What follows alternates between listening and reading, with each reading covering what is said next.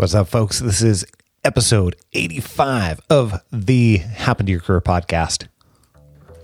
Did I just say what's up and folks in the same sentence? Huh. You have to host this charity night. And I was like, oh, there's no way I can do that. But like, compared to what my friend was going through after suffering a spinal cord injury, the challenges he was going to face, I figured it's time to get over this one. Like, you can't kind of wuss out in that scenario. You're like, look what this guy's going through. I got to do it and to step up. So I kind of set about it out of fear of embarrassing myself. Hey, HTYCers. If you've been struggling to figure out work that fits you, then join our 8-day free mini course. All you have to do is text HTYC to 38470. That's HTYC to 38470, or simply visit figureitout.co. That's figureitout.co. See you there.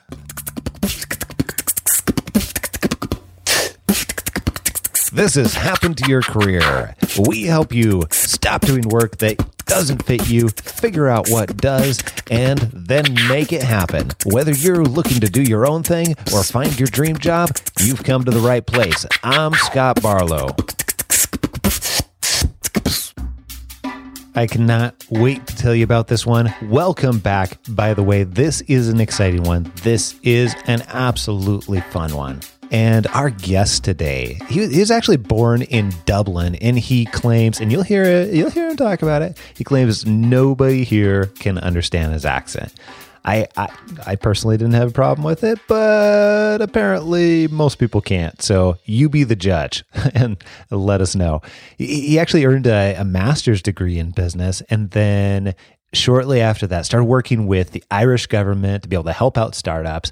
And then he's been working with startups ever since then. And though now it's through his Funny Biz conference series, where he uses a comedic approach to be able to help content creators leverage the power of storytelling and comedy in improv. This is very, very cool. But really, he owes everything that he knows about comedy to a year of experimentation. And you've got to hear the story about what prompted that year of experimentation, because he deep dived into comedy, and it was for the purpose of public speaking, because guess what? He was scared to death of public speaking. But he's not only gotten over that fear, he's become an expert in this area.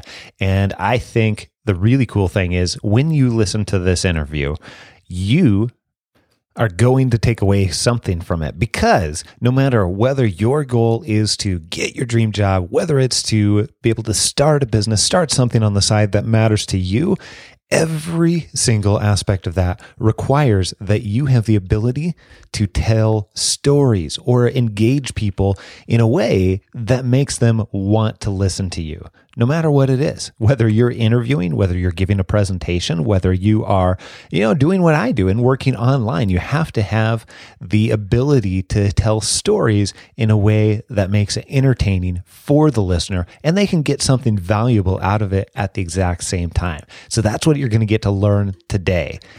Now, here's David Nighhill to take us through that.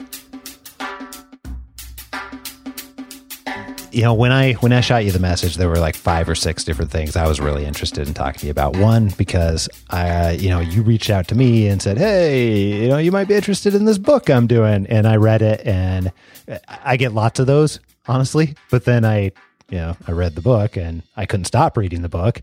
And I was like, okay, I got to reach back out to this guy, and I got to help. So cool. I think, if I'm not mistaken, you left the coolest testimonial that I have whatsoever as well online. I have guys on there that are like, who wrote these testimonials? People you mind warped or tricked from South Korea or North Korea. And then thankfully those were the exceptions. And then I think your one is the best one, or the one that people find the most useful, which was great. Well, even if they don't, I will totally take that credit. No, they do. Nicely done. Yeah, I guess when you write a book, it's weird. You kind of find people that people tell you might be interested in this topic, and I just kind of shot them off the book, not really expecting anything. Or it's a lot of commitment to ask from people these days in an ADD world, where you don't want to commit like more than 5 minutes to something to say, hey, read a book. So those who I thought might be interested, I just shot it off to them and didn't really ask anything. It's just here's a book. If you like it, great. If not, no worries at all. Well, I thought it was really cool, and obviously, that's how we got to here. But there's that. I want to delve into a little bit the story of how that happened, which you tell some of that in your book, but Yep. I've got some other questions too, and then also want to talk a little bit about books in general and what that experience was like, because we've got people that want to write their first book. And we've got some people that are already into writing their first book that are H2ICers that are listening. So I get that question pretty regularly. In fact, Yep. I just had a conversation with Tom Morkus, kind of about the same type of thing. So Yep. I know you know Tom. So I do indeed. Yeah, a good man and a good source of wisdom on all things book related. yeah. By the way, Tom Morkus is going to join Scott on the podcast in just 2 weeks to talk some more about that. And then the other thing, I'm super curious about, you've transitioned this terrifying experience of public speaking into now stand-up comedy / conferences / I don't know, 15 other things that kind of fall into play. So I'm really interested to talk about that. Yeah, whole transition I mean, it wasn't the best plan I ever had. I'll tell you that. Like, scared of public speaking, great. Let's make sure we do more of this. I was like, God, this is the worst scenario ever. But it's been cool. It's definitely been a trip. Let's start with your story then, because you had a fairly flexible job as far as jobs go, but you were working in corporate, and you decided, hey, this is not really necessarily what I want to be doing long term. And then fast forward years, and at this point now you've got Funny Biz and all this stuff. So how did it actually start? How did it? Yeah, where did we start at? Where do we start? Well, I guess, my friends, I definitely had a job that was the envy of my friends. So I got to travel around the world a bit, and nobody really knew where I was. And I worked for like a 45,000 person company, but I only really reported to the CEO, and he wasn't really keeping track of me a whole lot. So I think at one stage I was in Bolivia for a month and nobody even noticed I was gone, which was the kind of the ideal job. But I worked as a troubleshooter across all the company, and it was ideal, but it just wasn't as fulfilling as I wanted it to be. So I left, and I was taking a period of time where I was just looking at different opportunities. I knew I wanted to start something. And during that period of time, a friend of mine suffered a spinal cord injury. And unfortunately, the severity of the injury, his insurance company wouldn't cover a lot of the recovery process. So we were doing a series of fundraisers for him. And we'd done 3 or 4 already. And I had the idea, because I lived next to a pretty famous touring comedian back in the days, as luck would have it, to do a comedy show. And my American friends had never seen the crumbling mess of sweaty jelly that I turned into public speaking, that all my friends in Ireland knew only too well, because they'd been laughing at it all through college and university and work. So my American friends were like, oh, you have to host this charity night. And I was like, oh, there's no way I can do that. But like, compared to what my friend was going through after suffering a spinal cord injury, the challenges he was going to face, I figured it's time to get over this one. Like, you can't kind of wuss out in that scenario. You're like, look what this guy's going through. I got to do it and to step up. So I kind of set about it out of fear of embarrassing myself, really, to try and figure everything I could around public speaking.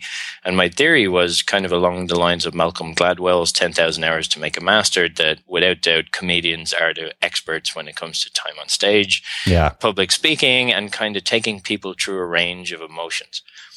So I wanted to find out everything I could about stand-up comedy and public speaking. So I got thrown in a bit at the deep end. A friend of mine told a few creative lies and got me onto a comedy show as a paid comedian to do a 20-minute set, having never been on stage anywhere before, which was ever so slightly nerve-wracking.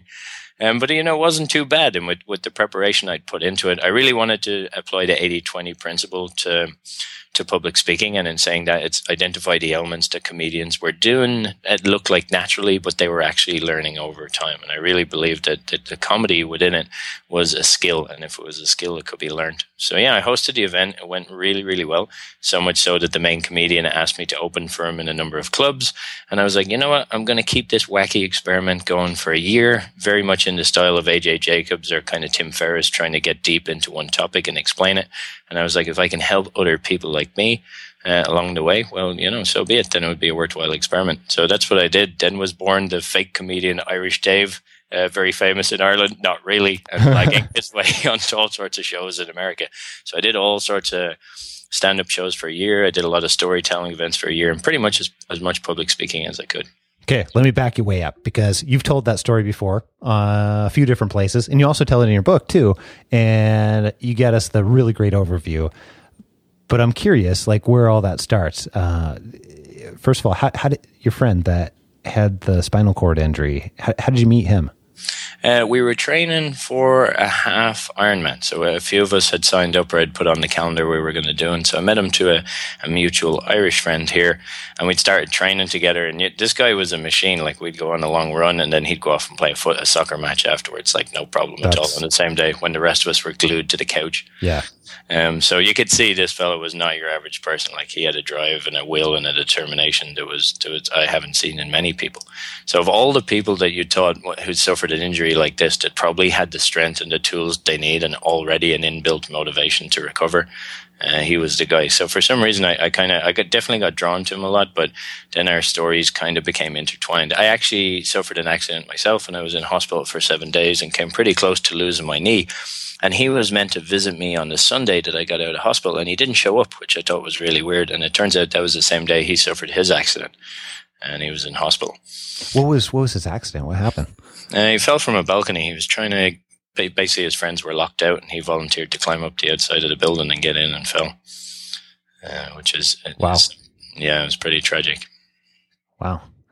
Yeah, so it was hard-hitting and impactful, but it was, I guess I had thought I was a little bit on the superhuman side before that. I'm pretty into any form of strange adventure sports and throwing myself off anything or doing anything. And it was the first time I'd really been in hospital long-term. So it was the first time I felt I could, I think you have to be in hospital yourself to really relate to how much it sucks to be in hospital. And because his accident happened just after mine, then I kind of felt it a lot more. Like people have told me in the past, oh, I've been in hospital. I was like, oh, that's terrible. I'll come over and see you when you get out.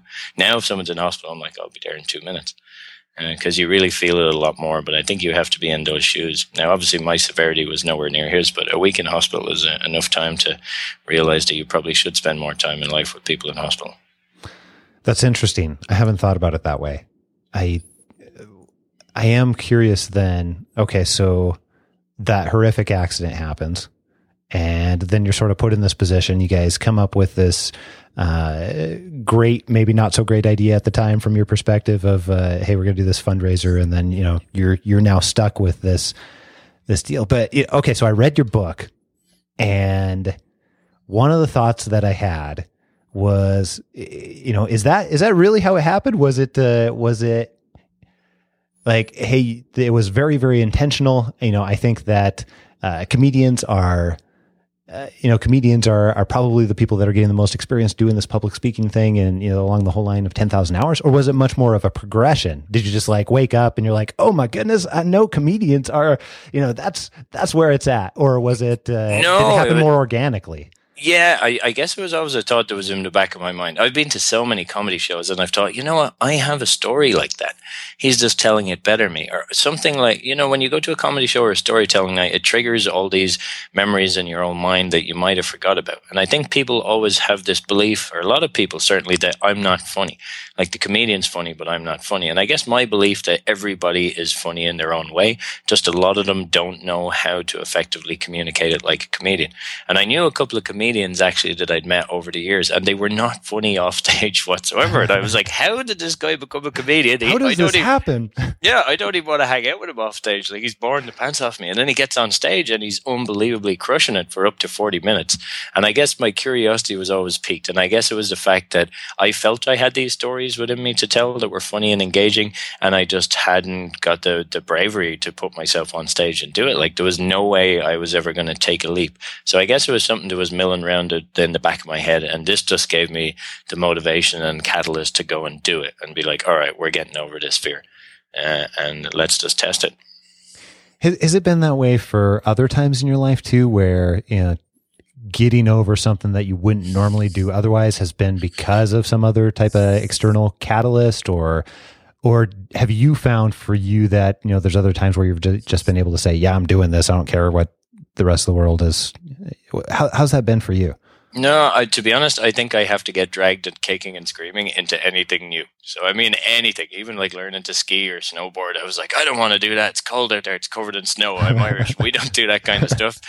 Same in Australia. Like, come on, Dave, we're going wakeboarding, mate. And I was like, oh, no, I'm Irish. We don't do wakeboarding. And these are things that people like pretty much made me learn. And I loved them. They became like huge passions in my life, from kite surfing to wakeboarding to snowboarding and all those kind of sports. None of them I wanted to voluntarily do. I lived in Montreal over winter for 6 months, and I went skiing once and vowed to never do it again.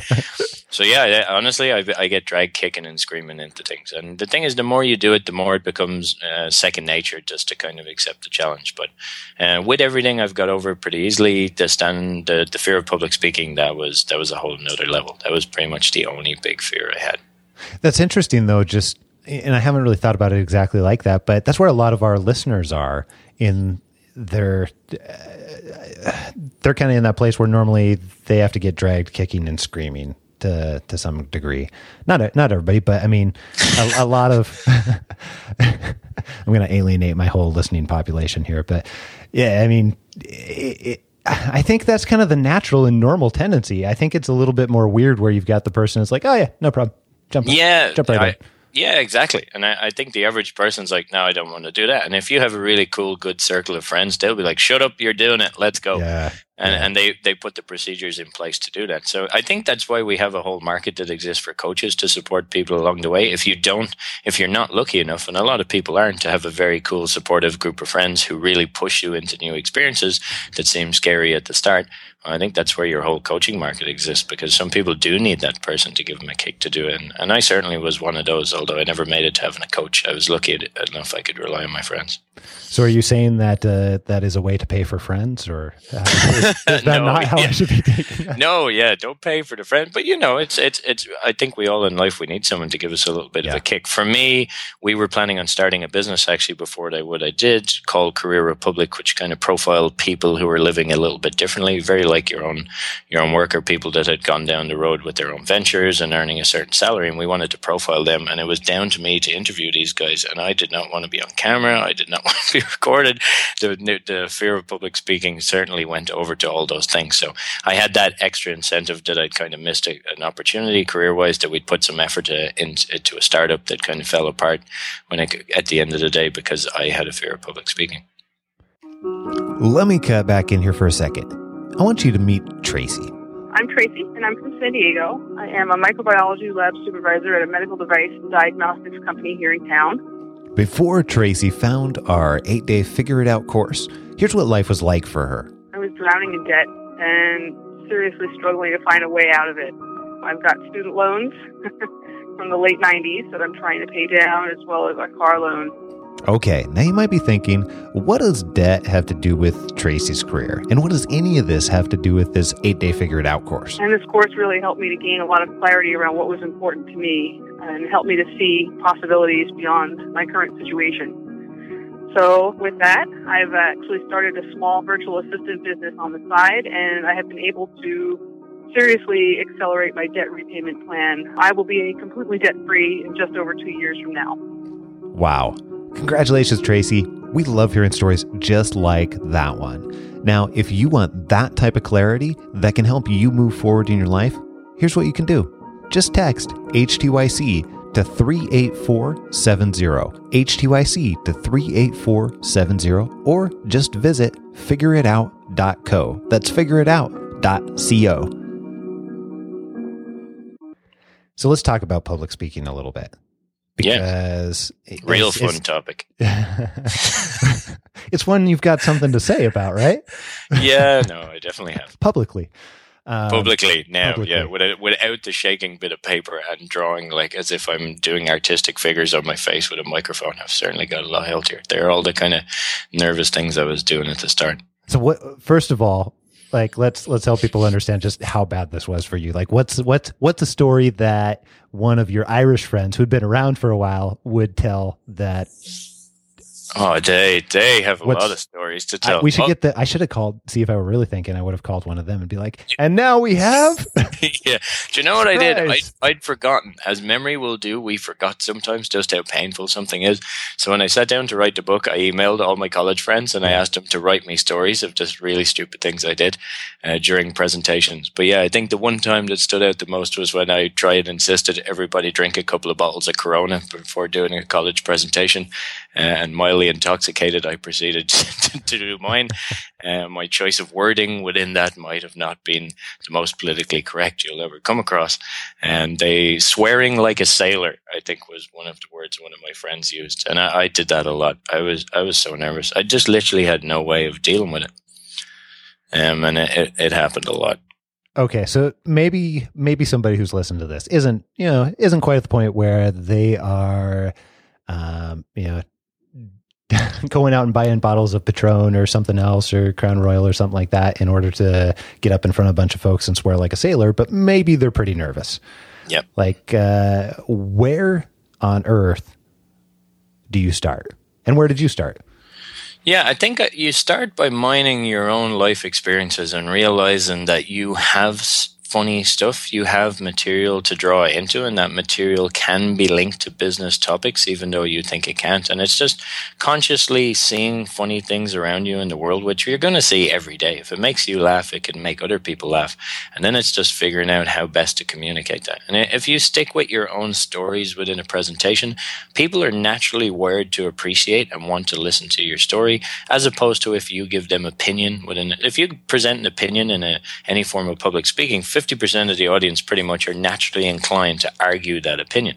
So you lose some of the crowd already. Whereas if you tell a story that illustrates the same point, one, it's going to be more memorable, and two, people aren't going to take an argumentative stance and they can draw their own conclusion from the story, so they can see themselves within the story. And so I think the best port of call and what we do when we're training companies and training people is we always just get them to submit stories in their shortest form. So make a bullet list of stories on your smartphone or write them down and just keep adding to that over a period of time. And every time you publicly speak, go back and mine into that list of stories. So that's something that I actually started doing after I read your book. Cool. So there you go. Has it worked out? It really has, actually. So what's happened for me, and you can send me the check later for the testimonial and stuff. But thanks. But really, what's happened for me is now I start paying attention to stuff when it happens, and I'm like, oh, that would make a great story once I get to, for whatever, whether it be, public speaking type capacity, or now I'm always looking for stories as we're making more and more courses. I'm always looking for stories that are really relevant and help people relate to it, and that way it's interesting, engaging, and not just material and content. So for me, now I've actually started actively paying attention to it. I've got I pop stuff into Evernote mostly, and then now I can go back and draw from it. So thank you, by the way. Yeah, no worries. And to be honest, that's all comedians do. That's what storytellers do. They literally see the same things everybody else does, but they really write them down in the moment. They'll be like, wait, stop. I have to take a note of this. And that's exactly what they will do. And now it's just a matter of taking that story and rewriting it in its shortest, most entertaining form. And if you do that for the public speaking side of life, you identify the key funny part to the story and you strip out as many words to get there as you can. And that's what stand-up comedians are forced to do, because they don't have the world's most supportive audience. It's a guy that's depressed who just lost his job, is drinking a beer, looking at you and be like, make me laugh. Which is not the most supportive group of people sometimes. So comedians realize if they give 3 or 4 lines in a story with no funny element, that they've lost a crowd. And to be honest, modern day speaking is pretty much becoming the same thing, even in a business context, that you have about 30 seconds to make a good impression or you're out of there. Your talk might only be 10 minutes in its entirety, 18, 19 if it's in line with TED Talks, but it's not a long period of time to fit in a lot of information. And just being concise and forcing yourself to realize that brevity is levity, and that's the key to what these comedians do. You can rework the existing set of stories to really come across like funny, effective stories that are not far off how a stand-up comedian would do them. And I think nearly in all the top 10 most viewed TED Talks at the moment, that's what you're seeing very, very much repetitively within them. So it's almost like, and my thought was, as you were talking a little bit about that in your book, By the way, we haven't even talked about the name of the book. We should probably, throw that out. Oh yeah, Do You Talk Funny? Yeah. Just so people can stop everything and go and buy it right now. Yeah, big money. I heard you pressing pause. Yeah, I think it's like $3.99 at the moment. I sold it to a publisher, so I'm pretty sure it won't be that cheap for that long anymore. Get it now. Well, yeah. Anyhow, though, I think that. Never mind. I lost it. It was going to be really good. What I was going to say, but I lost it in the pause. Delayed profound wisdom. We'll be coming to you later. It'll come back later. Don't worry. It will. But honestly, if you just break down and you apply that to your talk in the same structure of a comedian would do, so you take the key funny part of your story, strip out everything else, and just use an introduction that relate that story to as many people as possible, and don't put it forward as an opinion, put it forward as just a way to introduce the story. You have a way of really forging strong connections with people, but also being more memorable. Because people will remember how you made them feel, and they will recall that story, and our brain finds it impossible to recall a series of facts that are just sprayed at us when the stage, especially when every other speaker is doing the same thing. It seems to me that companies would benefit and people would benefit if this were integrated into training, because there's training for everything in all kinds of different companies. And it struck me that most training is so terribly boring. Agreed. It's horrific. It's horrific. And yet, so it baffles me, and not to get too far down this bunny trail, but it just absolutely baffles me that there's so many organizations that are like, well, we want you to know this and we need you to know this, but we're going to make it the most boring way possible. Yeah, and I think it's something, sometimes we're all guilty of that. If you have a bunch of information in your head you really want to get out on paper, or you put it down and you build it into a course, you feel actually drained when you get all that information. I mean, the last thing you want to do is reread it and try and make it a bit more lighthearted and entertaining. Sure. The easy thing to do is just publish it and go, oh, it's cool. There's great information in there. I'll put it out. But the thing is, modern day audience in any form, whether it's training or just consuming content you produce online, they're very much trained these days to get information with a level of entertainment built into it. And these companies that do training programs, they have very low engagement and completion rates, like typically under about 10%. So ironically, we've actually started working on that with a number of companies, and we price it on engagement. So we'll basically say, we'll take our comedy writers, we'll add some humor points to your training, and don't pay us, or only pay us proportionally based to how much we can increase your engagement rates by doing that. And it certainly proved to be the case. They've seen increased engagement rates. So now that you've been doing, listening to you talk about this, and I was just thinking, now you've been doing this for a little while, and now you've got a conference, a regular recurring conference that is built around making public speaking entertaining, as I understand it. Yeah, we basically bring together leading content and marketers and creative directors, and we get them to share with people how they've made content funnier. So it's not really public speaking. I don't think we had any speakers on public speaking. It was all guys from top startups, basically, or top companies like Lyft and Airbnb that just happen to have a sneaky background in improv or stand-up comedy. So they're really good on stage. So we had 12 TED-level speakers that are all hilarious. Which is very different to your average conference. At least the ones I've been to that normally bore the pants off me. It's usually like the expert in one particular area, but is not a particularly engaging speaker per se. Yeah, exactly. And we don't put anyone on stage who's not engaging. So it's kind of cool to produce that, because you see the audience going like, oh, I'll nip out when there's a boring speaker, and then there's no boring speaker, and they're just there all day. So it's funny. So now that you've been doing this for a while then, what is it that you see that are some of the most common mistakes with people really getting started in public speaking, other than, we just covered off a couple of them, right? Like you mentioned that, hey, you need to be collecting stories, you need to be integrating stories, but what else? Yeah. What else? Yeah, I think not integrating stories. I think a mistake people make a lot is to not give the MC who introduces them a very strong introduction that he reads off, so you don't have to sell yourself when you get on stage. So if you supply an introduction that's well crafted and well written, that says where you've been featured, the work that you produced, and why they should listen to you. What a lot of speakers do is they leave that to chance and they get on stage, and then they start with a kind of self-promotional bit of 30 seconds, and you've generally lost the audience. And then they say, oh, now I'm going to tell you a story. Well, why say those words? Oh, I'm happy to be here. Oh, it's my first time here. So it's cutting those words and getting into the meat of it really, really quickly. Like, start in the action, start with a story, get the introduction done by the MC.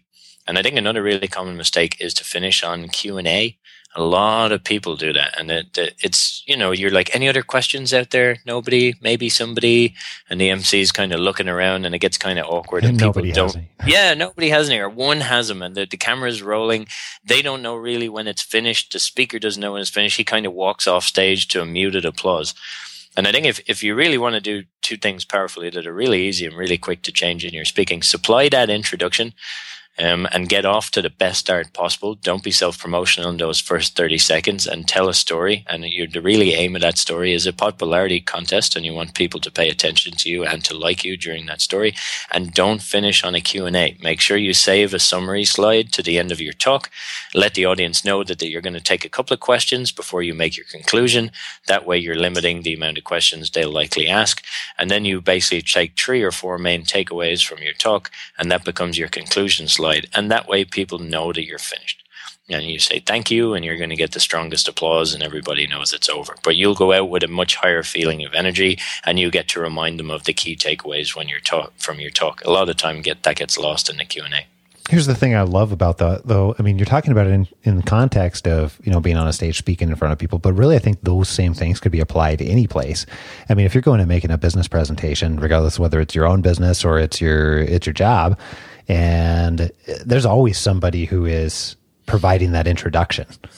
I mean, there's always opportunity to be able to guide that introduction to some degree, and people just totally miss that opportunity. I've missed that opportunity for years.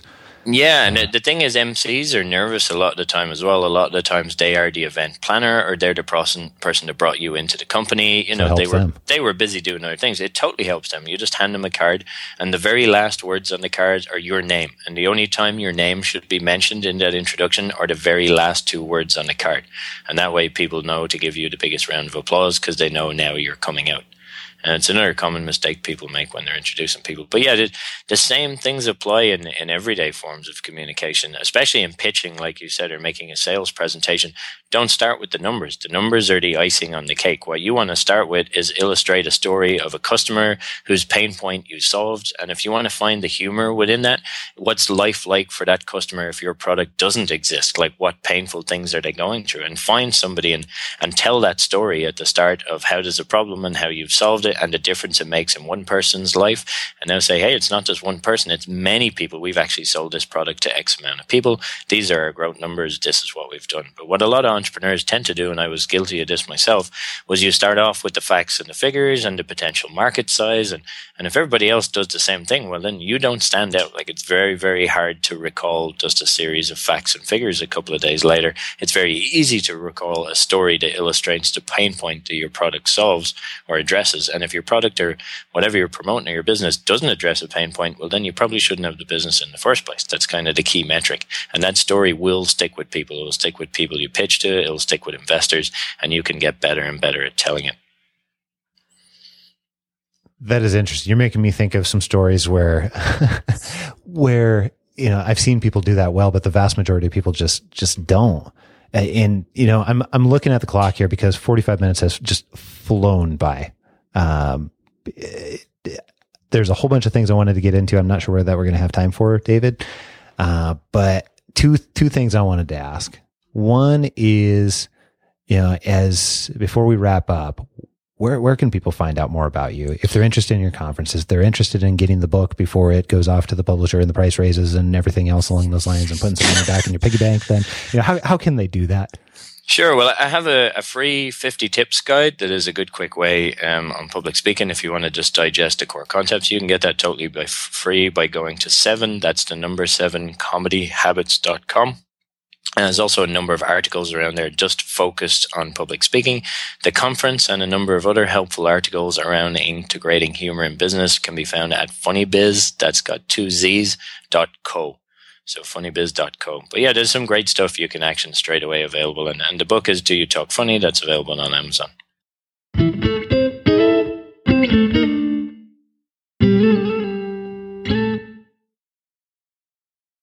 I absolutely loved that conversation with David Nihill. He is amazingly funny, talented, and entertaining. And just, I've learned a ton from this guy about stories from both his book and interacting with him. It's pretty amazing. And I want you to be able to do some of the same things too, because no matter what you are doing, whether your pursuit, and the reason you're listening to this podcast is because you're after work that fits you, and whether that is a job or it's a business or it is anything that's in between or combination of both, then you know what? You've got to use this stuff. You will make more money this way. You will build more relationships. You will get more opportunities. You've got to be able to use this stuff. I hate when people tell you that you should, but well, I guess ultimately you get to decide, right? So we've also got some other links for you, because we didn't get to talk about we didn't even really get to talk about delving into writing a book and how that works or anything else. And I know we've got some people that are H2ICers that really are interested in that type of thing too. So David sent us over, this is how much value this guy adds. He sent us over a whole bunch of links afterwards that you can go check out too. So you can find those in the show notes. You know that by now. Go to happentoyourcareer.com/85. That's happentoyourcareer.com/85 right now, and find those links in the show notes. Specifically, what you're going to get is he sent over an article on book creation, and there's actually how to turn your Prezi into a bestseller. And there is also 7 comedy habits. He's got free 50 tips, a guide. And then those 2 are well worth taking the time to visit. And you can find out more about David Nihill right where I said before, happentoyourcareer.com/85. Hey, thanks so much for listening. I really appreciate you being here with us, with me, and taking the time, whatever you're doing, whatever you do while you listen to the show, whether it's driving down the road on your commute, whether it is while you are at work, whether it is, just hanging around, I don't know, loading dishes in the dishwasher to the kitchen, or, whatever it happens to be, working out. I appreciate you taking us with you. I also appreciate all of the 5-star ratings and reviews on Stitcher and on iTunes. These are amazing. When you do this, it causes our podcast to grow, which causes us to be able to help out more people. So thank you so much for taking just 60 seconds out of your day. That has made a world of difference, because guess what? We have literally almost doubled in size over the last 3 months, which is just downright amazing. We already have listeners in well over 100 countries, and we're on track to be able to, in the course of the next 30 days, compared to 3 months ago, literally double the number of listeners that we have, which is awesome. So thank you. Thank you for allowing us to grow. Thank you for allowing us to be able to reach even more people, because guess what? The more that we do that, the better we're going to be able to serve you too. So that is awesome, and I appreciate it. And I just want to say thanks. And special thanks to Connor D. from Indiana. He said on iTunes, Scott has a great podcast that makes you reflect and think about your career, but what's more important is that he makes you take action. If you made it this far, you're curious about your career path, so download an episode, sit back, and get ready to really question your career path so that you can reach your goals. Thanks again, Connor. Hey, really appreciate it. And I got the email from you, so really appreciate that too. And with that, thanks again, and I am out. Here's a sneak peek into the next episode of the Happen to Your Career podcast. When someone would pop in my office and say, hey, can you do this at the last minute? Or can you help me, solve this particularly complex issue? And I'd be completely fine and able to handle it.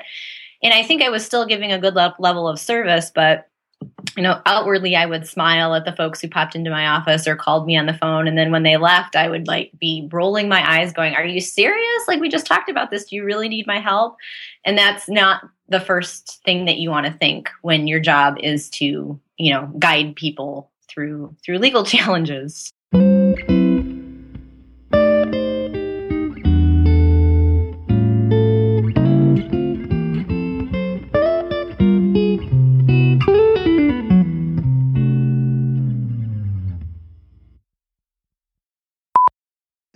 Understanding you? Oh, it's insane. I gave a talk last night and someone was looking at me just going, they're like, okay, that's great. I didn't understand any of that. Could you just start again?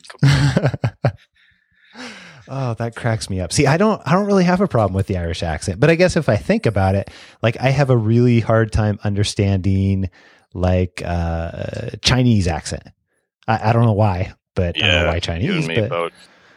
I lived there for a year. It was one of the most confusing years I've ever had. You should hear my accent in Chinese. That's where it really gets confusing. Okay, that would be it's be like you're like, oh god, what does that sound like? Some mad Irish guy trying to speak Chinese. But yeah, I did classes for 2 hours a day for about 6 months. Really? Yeah. When were you in China? Totally pointless. 2011 for a year. So it was cool. Awesome.